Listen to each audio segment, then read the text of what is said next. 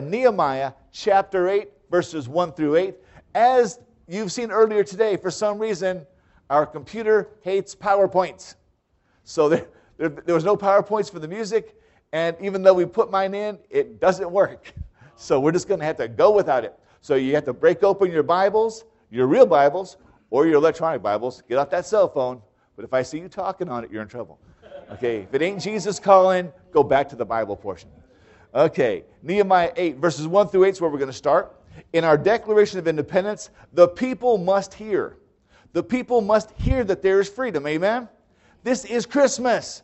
It's not Xmas. It's not happy holidays. It's not season's greetings. It's bloody Christmas. It's about Jesus. It's not about all these other things. Pardon me for getting passionate about the Lord. Here we go.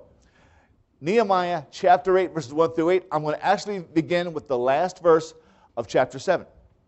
When the 7th month came and the Israelites had settled into their towns, now we're in verse 1.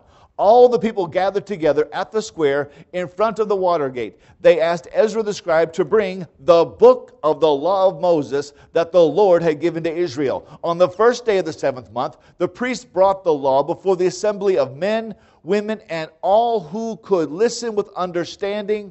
Right there, put a little note, write the number 13. At the age of 13, a Hebrew male or female was bar mitzvahed, bat mitzvahed, made a child of the covenant. When they became a child of the covenant, they were expected to hear and understand the Word of God when it was properly spoken.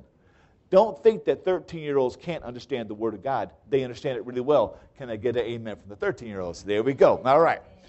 Now, verse 3, while he was facing the square in front of the water gate, he read out of it, meaning the book of the law, from daybreak until noon. Ha! You thought I preached long. No. Before the men and the women and those who could understand. There's that phrase again. All the people listened attentively to the book of the law. Ezra the scribe stood on a high wooden platform made for this purpose. Now he lists many, many people. Mattithiah, Shema, Ananiah, Uriah, Hilkiah, and Maaseh stood before him on his right, and on his left was Pedaiah, Mishael, Malchijah, Hashum, Hashbadad, Zechariah, and Meshullam, yes. Now, Ezra opened the book in full view of the people since he was elevated above everyone. There wanted to be no mistake that he had opened the scrolls of the Word of God. He wasn't reading his own thoughts, his own thinkings. He wasn't reading the philosophers of his day. He was opening the Word of God, that sacred text. As he opened it, all the people stood up. Ezra praised the Lord, the great God, and with their hands uplifted, all the people said, Amen, Amen, meaning let it be so. When the Word of God is read, there should be amens. Because when God says He is good, you should say what?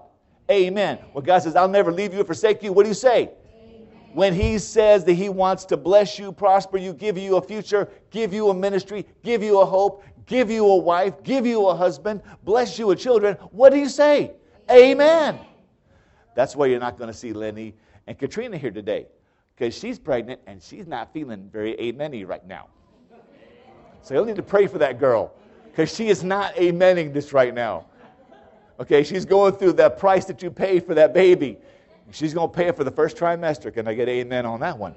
Whew. Now it says right here in verse 6, then they bowed down and worshiped the Lord with their faces to the ground. Jeshua, Bani, Sheriba, Jema, Akub, then Shabuthai, Hobaiah, then Maaseh again, Hilkalitha, Azariah, Jobaz, Hanan, and Peliah, who were Levites. That's important. Why? Explained the law to the people as they stood in their places. Ezra is on a platform in the front of everybody before the water gate. Before them are the Levites spread throughout the crowd. And as he read the Word of God, probably from the book of Deuteronomy, the Levites were there to explain exactly what he was talking about. They read out of the book of the law of God, translating and giving the message so that the people could understand what was read. And all the people said, what? Can you imagine from early in the morning, standing in the Judean sun, standing to hear the Word of God read? Not sitting at home with your headphones on and audio tape playing. You turn it off to get peanuts. You turn it off to get a soda. You turn it off to get a pizza. You turn it off to watch ESPN. They stood attentively. It means their ears were fixed upon that platform. They were rapt with attention. It'd be like your favorite musician, your favorite singer, your favorite performer had stepped before you. That's how their attention was locked on that voice of Ezra reading the Word of God. Remember, nobody had the Word of God in their home. The Word of God was sacred. It was kept in a special place. It was kept protected. Can you imagine your life without the Bible? Can you imagine your world when you could not simply reach over, pick up a Bible, and read the 23rd Psalm? Can you imagine a world like that? King James Bible is only 400 years old. Before that time, it was illegal to own the Word of God. You know why? Because those who were in power at the time did not want you to know the Word of God, because then you would have to listen to the priest. The priest would tell you, you've got to bow down, you've got to back up, you've got to give this, you've got to do this, and you would have no way of knowing if you were being lied to. Why do I want you to have your Bible in church? I want you to read that Bible and make sure that every word that comes out of my mouth is accurate. Not every pronunciation of Hebrew names. Lord help me for what I just murdered right there. Whew, I killed those names bad. I mean, I got little accent marks and I still couldn't do them names. It's ugly. If they were just Fred, Tom, Jimmy, Bob, they'd be all good. Here's the thing, though. The people were hearing the Word of God for the first time in many, many years. Not just a verse, not just a few words. They were hearing from the beginning to the end. Perhaps Ezra got really happy and he didn't just do Deuteronomy. He did from Genesis right through the end. Can you imagine being a young 13 or 14-year-old girl standing in the sunlight for the very first time, restored walls, rehung gates. Now there's safety in the city. Now you stand before Ezra the priest, the one who represents God to your people. And he says, in the beginning, God created the heavens and the earth. You know what happened? Everyone said what? Amen. Nobody said, excuse me. Scientifically speaking, you can't create things in just 6 days. You need billions of years. No one did that back then. Why? It's kind of stupid to stand in front of God and say, God, you're lying. That's a dangerous thing to do. I feel bad for scientists. I really do. They're walking a narrow, thin edge of destruction. They open up the book of the law. Now, we all know that the Hebrews used scrolls, either parchment or vellum, scraped animal skins, and the law of God was written on it. And they were sewn together into large scrolls. And they would need a large table, and they would sit it down, and they would unroll it this way, rolling from one side to the other till they got to the section they wanted. Then they would read it, and that scroll was there, and you would see that it was actually from the temple. It was the Word of God. You need to have a Bible not just in your home, not just in your car, but in your head, so that when you hear the Word of God written, when you hear that word read, you can go, amen, I know that's true. And when someone starts to lie or fib or tell you things that's not true, you can go, no, wait a second. I've never read that in the Word of God. Where did you find that? We had a great Bible study Friday night. We had a great Bible. I was excited.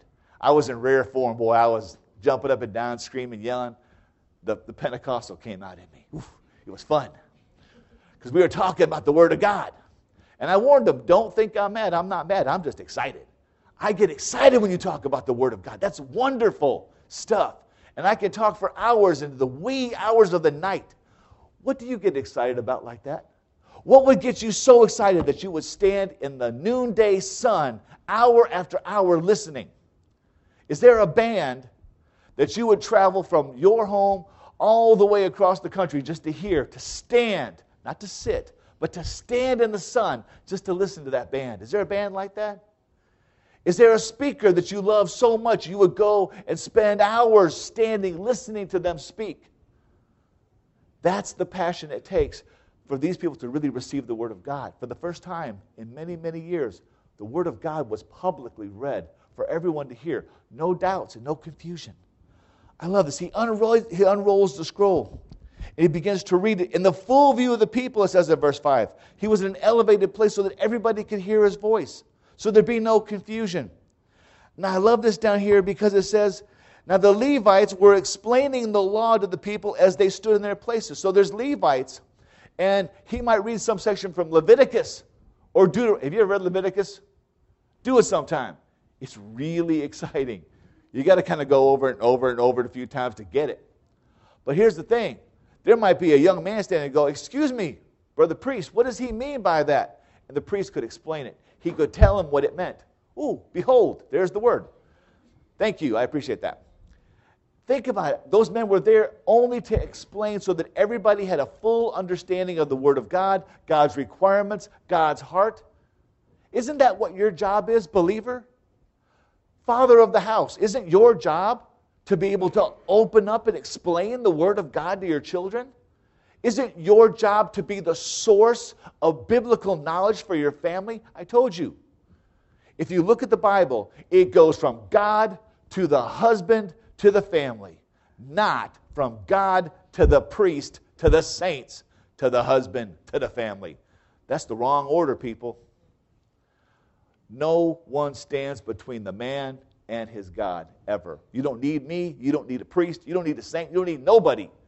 You just need to get on your knees before a holy God and say, Father, I accept everything in your word. Ladies, when you are single, it says in the word that you're under the authority of your father.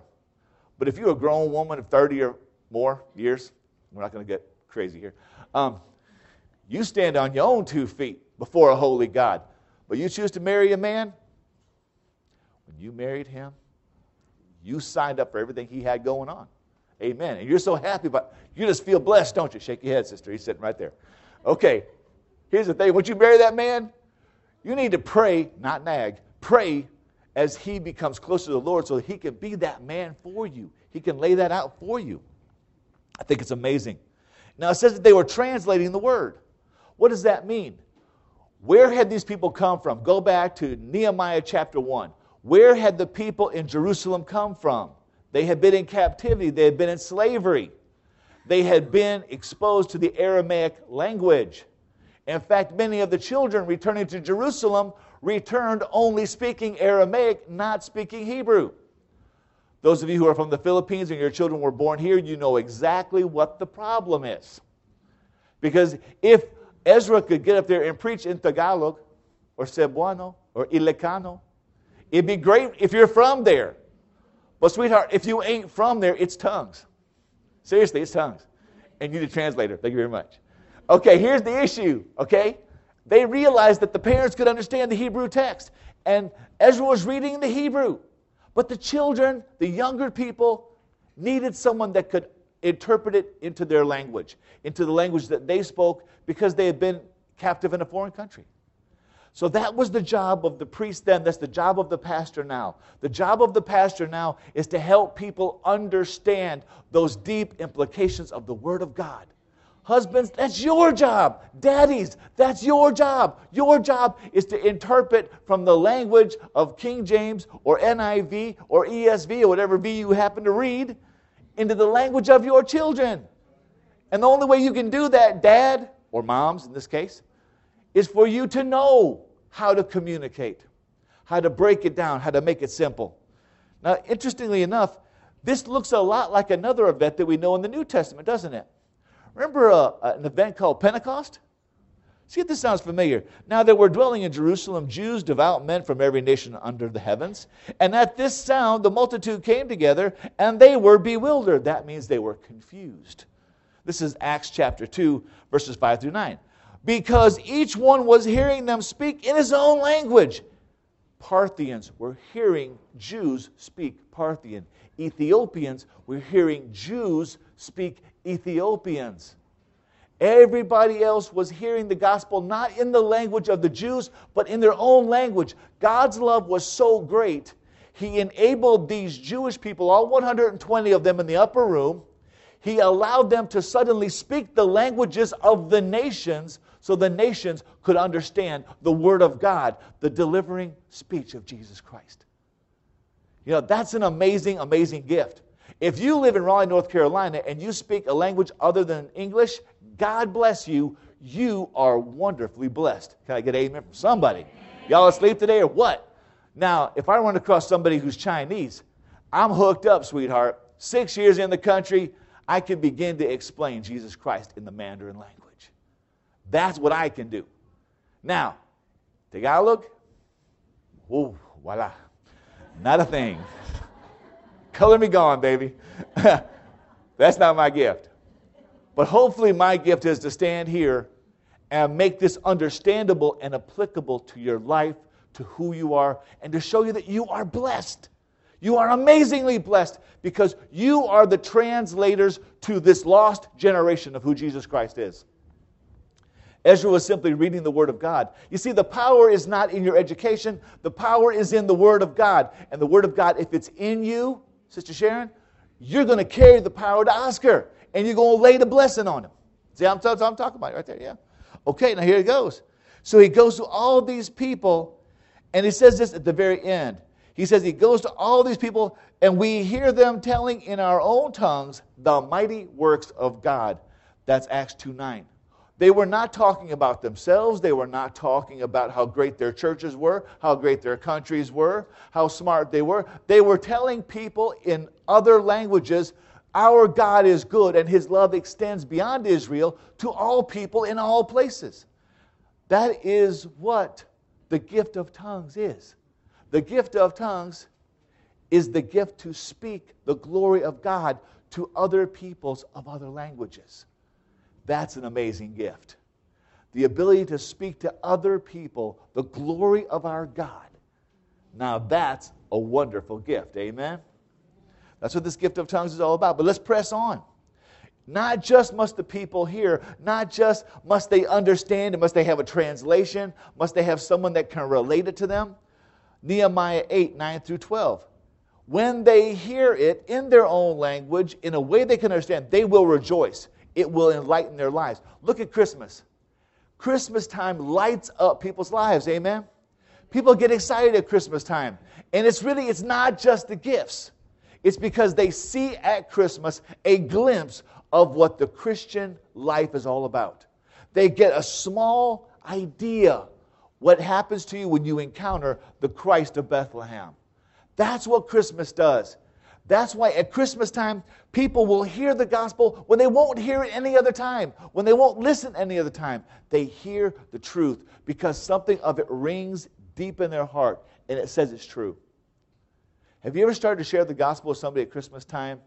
Start with something as ridiculous as the silver bells and chestnuts roasting on an open fire, and then take it and talk about the reason for the silver bells. The bells pealing in churches, declaring that Christ is born, that salvation has come, that man no longer needs to be at war with God, but can be at peace with God and with himself. Friends, I'll tell you one thing.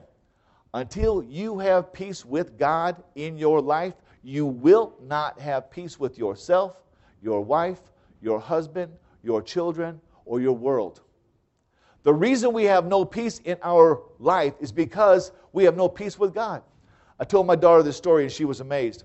World War I, Christmas Eve. The Americans and the British were on one side of the trenches. The Germans are on the other side. This is documented. This is not my own fantasy. Christmas Eve, this fighting had ceased because at that time, at least, all sides understood who God was. Weird thing was, the story says this: one lone German soldier was sitting in the trenches and he started to sing Stille Nacht, Heilige Nacht, Alles Schlaf einsam wacht, Silent Night, Holy Night.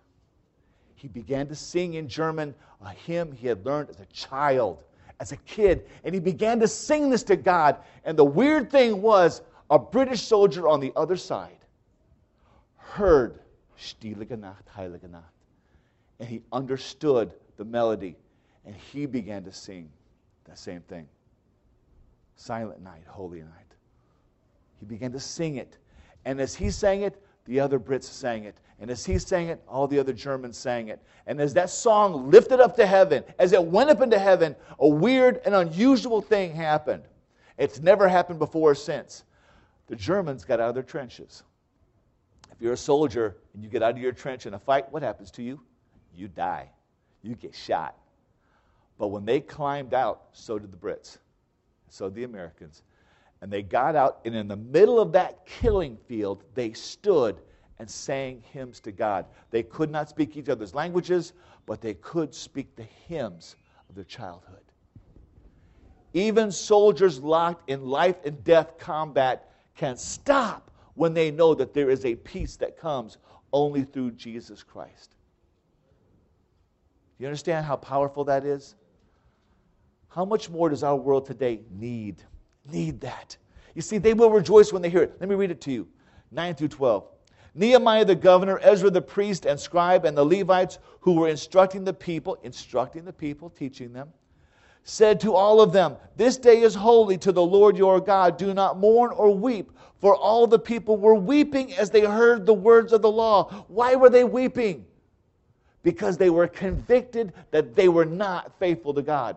They were Jews, returning from slavery, returning from captivity to the holy city. They had just spent more than 50 days rebuilding the wall, rebuilding the gates. The temple had been finished 80 years prior.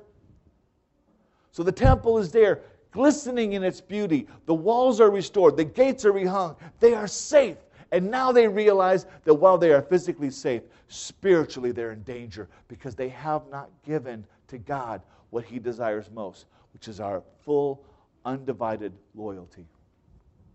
They had been among the Babylonians too long. Aramaic was their language. Perhaps the gods of Babylon were their gods. Perhaps they had committed idolatry. They had put something above the Lord. What have we put above the Lord? Money? Position? Success? Whatever that means. What have we put above God? And when we hear the Word of God read, why is it our hearts twinge with pain? Most people don't go to church because it hurts to go to church. It hurts to hear the Word of God. My friend's a Presbyterian pastor. He showed me his lectionary. You know what a lectionary is? A lectionary tells a pastor, you can preach this, but you can't preach that. All the verses in the lectionary that he showed me were designed not to hurt anybody's feelings. I'm thinking, are there that many verses in the Bible that don't hurt your feelings? God's theme from Genesis to the end is the same. I am God, there is no other. Worship me, follow me, not the world. Yet this lectionary was designed to make sure that nobody would feel hurt. Nobody would feel offended. Nobody would have their toes stepped on. You know what happens when that happens? If there's no repentance, there's no regeneration. Amen. If you don't know you're a sinner, you're never going to need a Savior.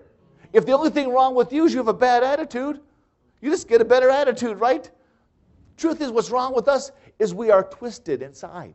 We are horribly bent. And only Christ can make straight that which was twisted by the world.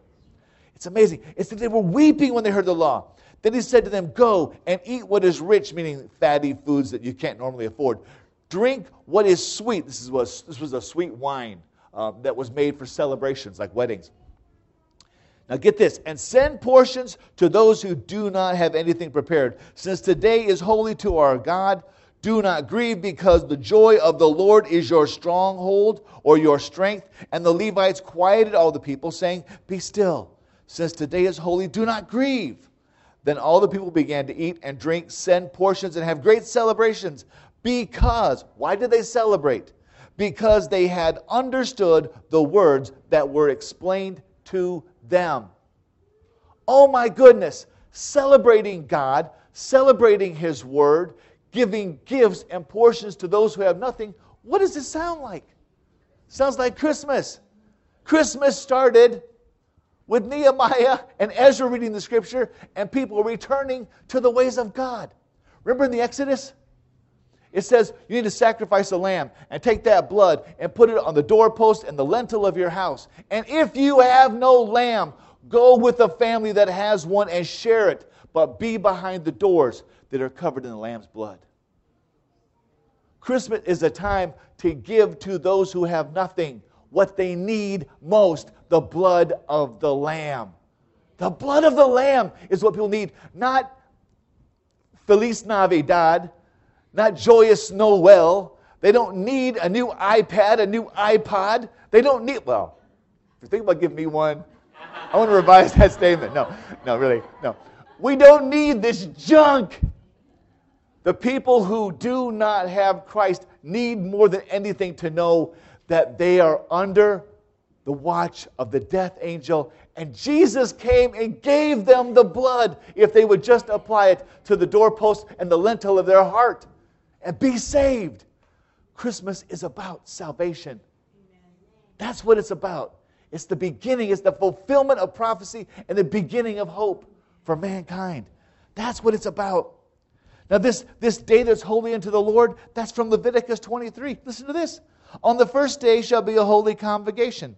You shall not do any ordinary work. For 7 days you shall present food offerings to the Lord. On the 8th day you shall hold a holy convocation and present a food offering to the Lord. It is a solemn assembly. You shall not do ordinary work. In other words, you need to stop. Stop life and recognize what God is doing. It used to be on Christmas Day, nothing was open. Because Christmas Day was, you shall do no ordinary work. Now, doctors, nurses, firemen, yes, you do what you have to do. But you stop in recognition of the gift of freedom and deliverance that God has given you. Most people have to work on Sundays. I get that. I have to work on Sundays. This ain't work. This is fun. I like this. You may not like it so much, but I'm digging it. Here's the thing. If you have to work on Sunday, God understands. He really does. If this is what you have to do to keep a roof over your head, etc., I'm not saying if you're just trying to make more money because you want another iPad. If that's why you're working, you need to get your hand slapped and get out of work and go back to church. Sermon ends. No, just kidding. Anyways, but the truth is we need to take that time to stop and say Christmas is not about gifts under the tree. It's not about how much you can get from your family. It is about what God did for you and recognizing He is worthy of our praise. He's worthy of our obedience. He's worthy of us giving Him every gift, an ounce of strength that we have.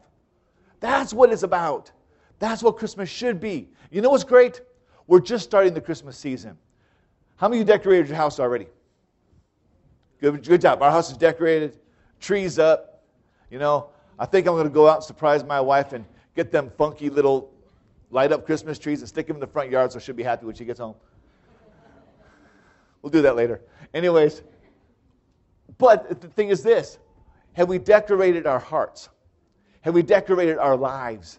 If you go past someone's house and the Christmas lights are up, praise God, you can see that at night. This one brother down the street, he's got to have a whole nuclear generator power in that house because there's lights everywhere. It's blinding when you go by his house. It's crazy. I love it. But your life should shine like that, especially at Christmas. There should be an unnatural joy, an unusual. Let's say, wow, did you get a Christmas bonus? No, I lost my job. What? Are you mental? No, but Jesus saved me. I am saved. I am not in danger of hell. I can go forward. And that's why I'm happy. Not because of what I have on this earth, but what I have in eternity. Moms and dads, your children will learn to respect Christmas the way you respect it. If you don't, neither will they. Remember, they wept because they had not remembered God for all these years. Maybe they had even built the wall to save themselves. They had hung the gates to save themselves. Now they realize they had been doing it for the wrong reason. That's amazing to me. They had a great celebration because they understood the words that were explained to them. A solemn assembly, Leviticus says, dedicated unto the Lord. That to me is amazing. And they send these portions. Now it says right here that the joy of the Lord is your stronghold. That means a place of safety, a place of warmth. I didn't know this, but in England, the reason why the kings and stuff had so many little palaces was so that they would never be far from comfort. Even as they were traveling the country, there would be a small stronghold, not a massive castle, but a small fortified area. And inside there was wood, there was meat, there would be soldiers to protect him. It would be a safe place of comfort no matter where he was in his country. Isn't it great? We carry the stronghold inside of us.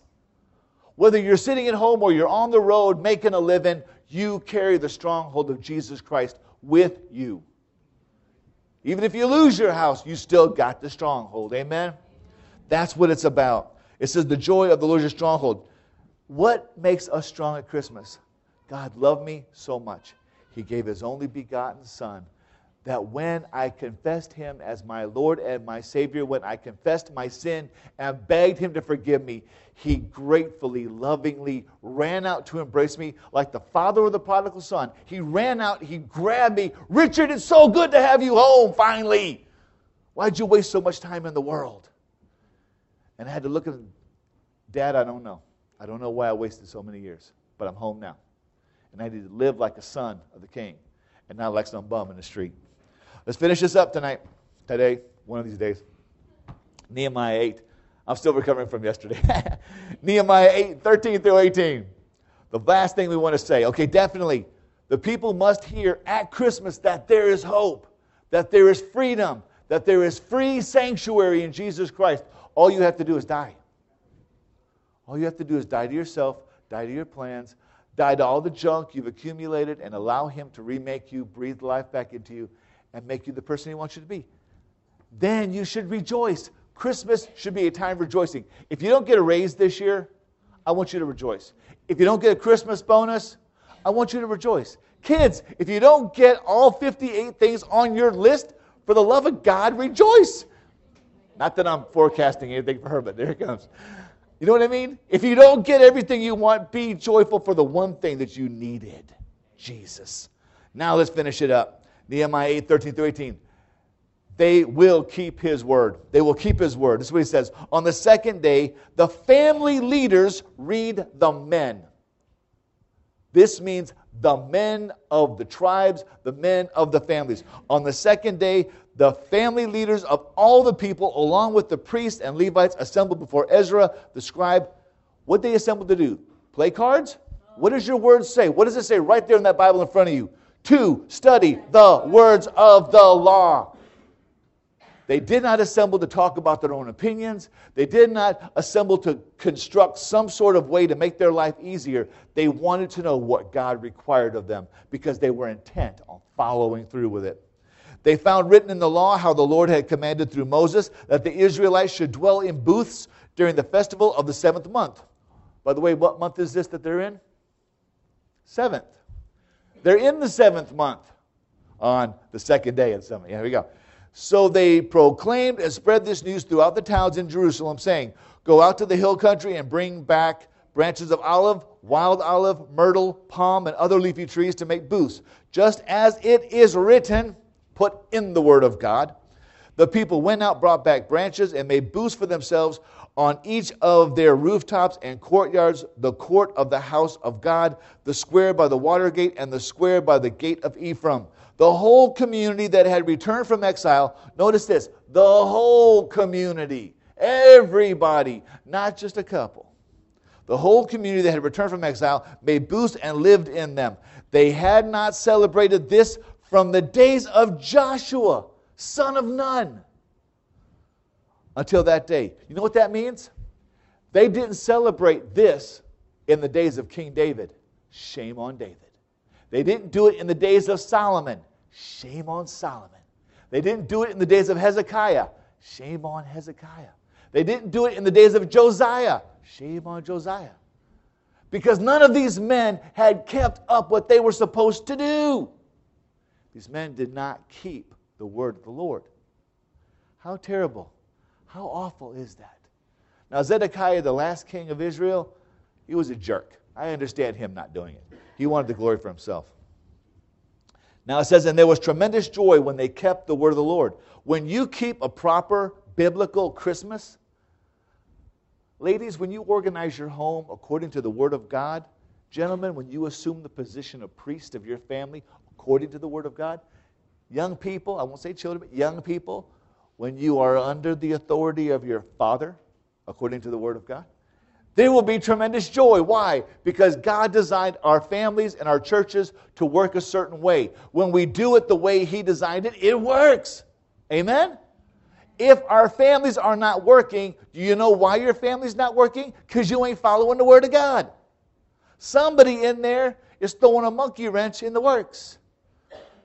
Would you like your family to be filled with tremendous joy? Would you like to see blessings on your family? Would you like to see a fruit from your ministry? Would you like to see people coming to your house to be saved? Would you like to see co-workers saying, please tell me about Jesus. Tell me why you're so happy, Wayne. Don't you want that? Of course you do. The only way that can happen is if we fully invest ourselves in the Word of God and do it God's way. And that is hard. That is a day-by-day thing. Anybody here ever tried to lose weight? I gave up. You know why? Losing 5 pounds is so easy because you gain 6 the next day. Amen. Comes back in spades, I'll tell you the truth. Losing weight isn't the problem. Keeping that bad boy off is murder. You know why? Because you can diet for 2 weeks. Ladies, if you're a bridesmaid, you want to get in them ugly chiffon dresses, you can diet for 2 weeks, you get in that dress, you look like, well, never mind. And then the day after, what do? Pizza, ice cream, chips, poof, it goes right back to where you were before. This is not about changing our lives for one holiday. This is about changing our lives for the rest of our lives so that our lives are consistently the same. I once had somebody come to my house and they spent the day and they said, Pastor, I'm confused. I said, why are you confused? He says, there's something wrong with you. I said, really? Where? He says, how come you're the same person in the pulpit that you are at home? I said, what? You know, and those what type questions? He said, well, how come you're not one person at church and the other person at home? And I'm like, because I'm one person. That's what I am. You get what you get.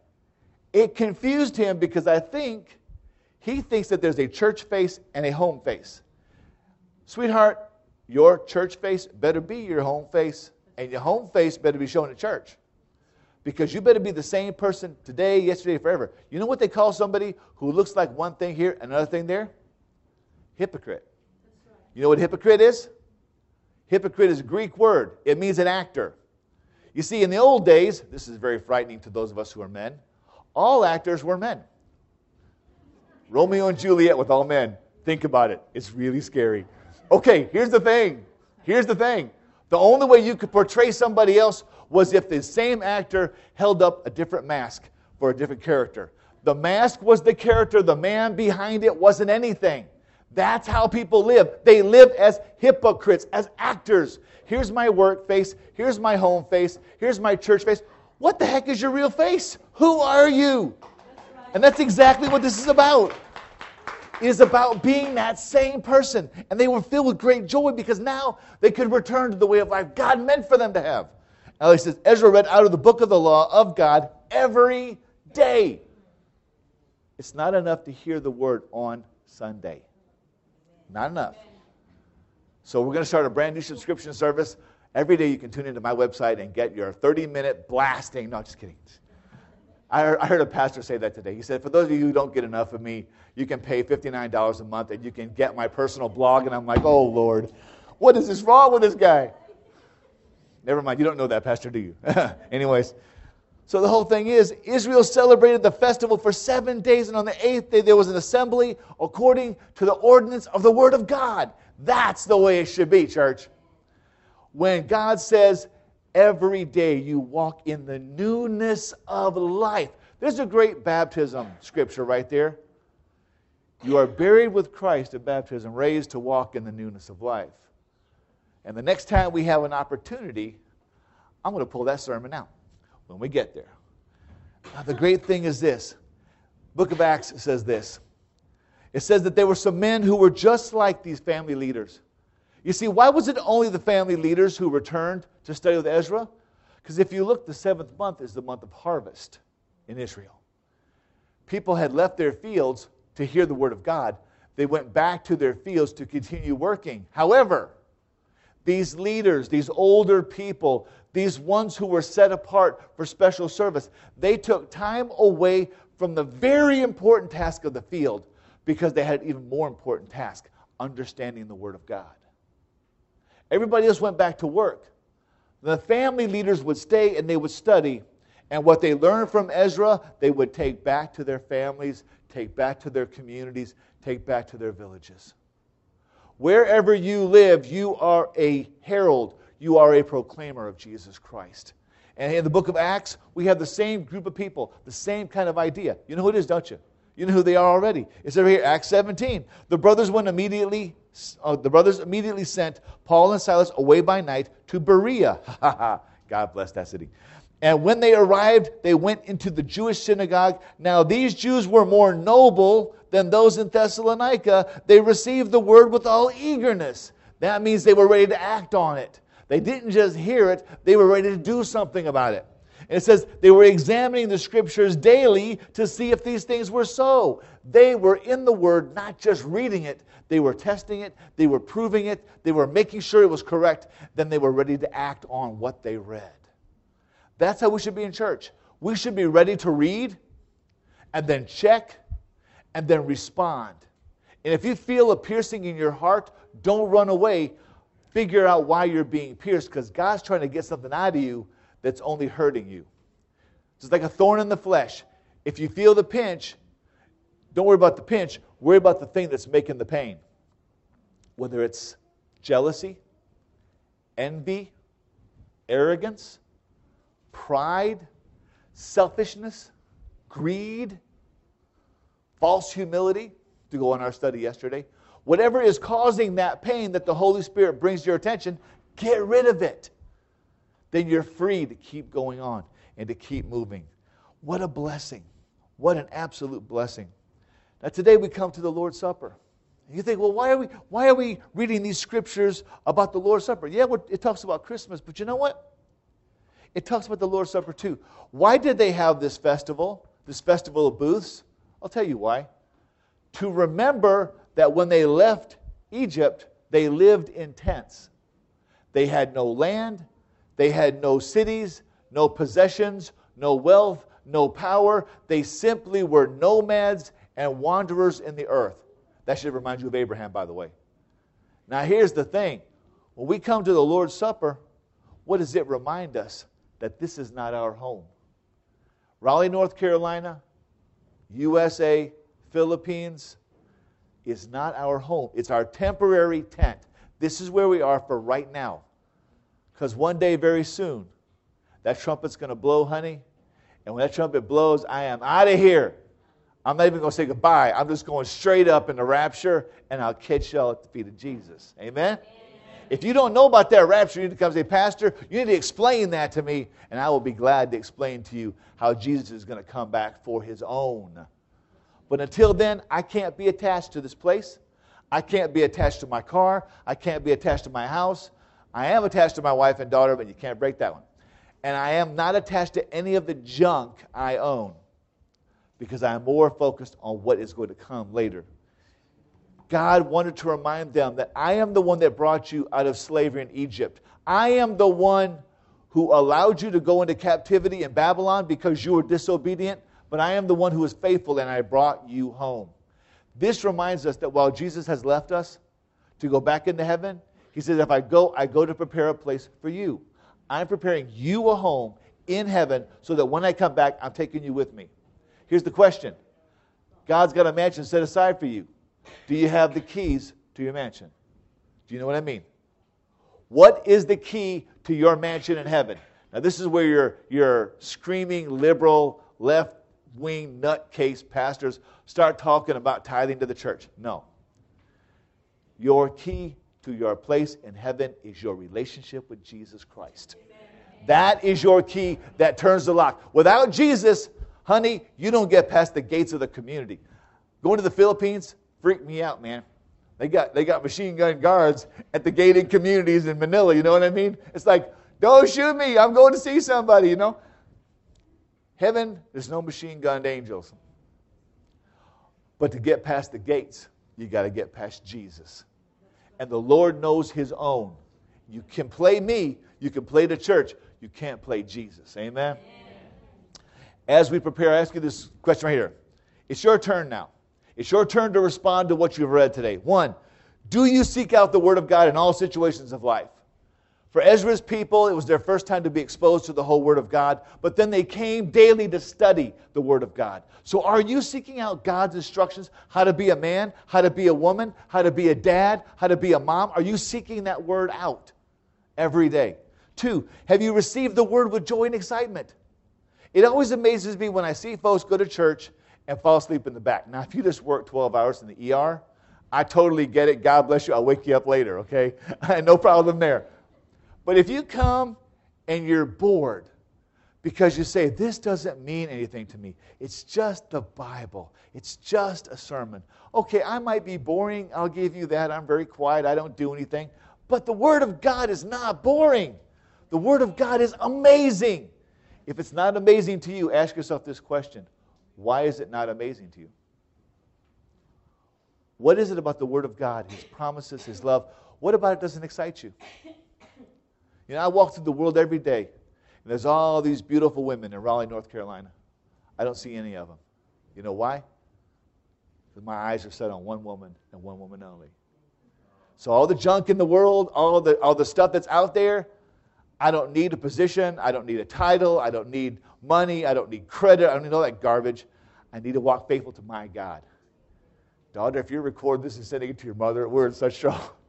Oh my goodness. Okay. She's over there doing this thing. Okay. Anyways, so last question. Here it comes. Are you committed to following the example set for us by Jesus? That's how we walk out our life. Are you going to follow that example? It's Christmas time. Are you going to make Christmas about Jesus? It's the Lord's Supper. We're coming to the Lord's Supper. To take part in the Lord's Supper, you don't have to be a member of this church. So if you're visiting, you're welcome to take the Lord's Supper, unless you are not a believer. If you're not a believer, for your sake, I cannot allow you to do it. Here's why. It says, those who take the body and the blood of Christ without knowing what it means are eating and drinking death and condemnation to themselves. In the first century, when they had the preaching of the gospel, everybody was welcome.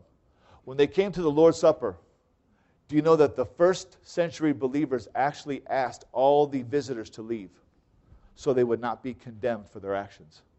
That's what caused the Romans to doubt what was happening.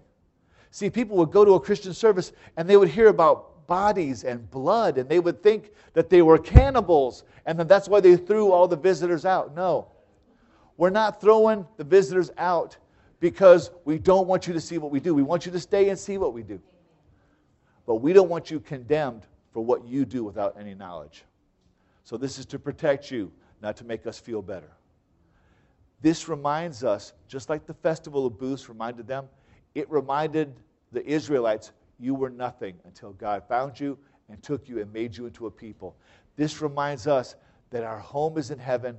It reminds us that Christ loved us. He said, do this in remembrance of me. Do this to remind yourselves of my broken body, of my shed blood, until I come back to be with you again. So let's pray, and as I pray, let's have our ushers come up front and help me with the Lord's Supper. Lord God, I thank you. I thank you for the day. I thank you for your word. I thank you for this amazing celebration that, Father, people could be walking in darkness so long in the very city, in the shadow of the temple. God, they could be in front of your very dwelling place, and they were unaware of who you were and what you had done. Lord, I pray that today, as we prepare ourselves this morning, God, I pray that we will be ready to take this blood, take this bread, to recommit ourselves to you, to refocus ourselves, Father, on who you are and what you've done. And God, I just pray that we can do that in Jesus' name. Amen.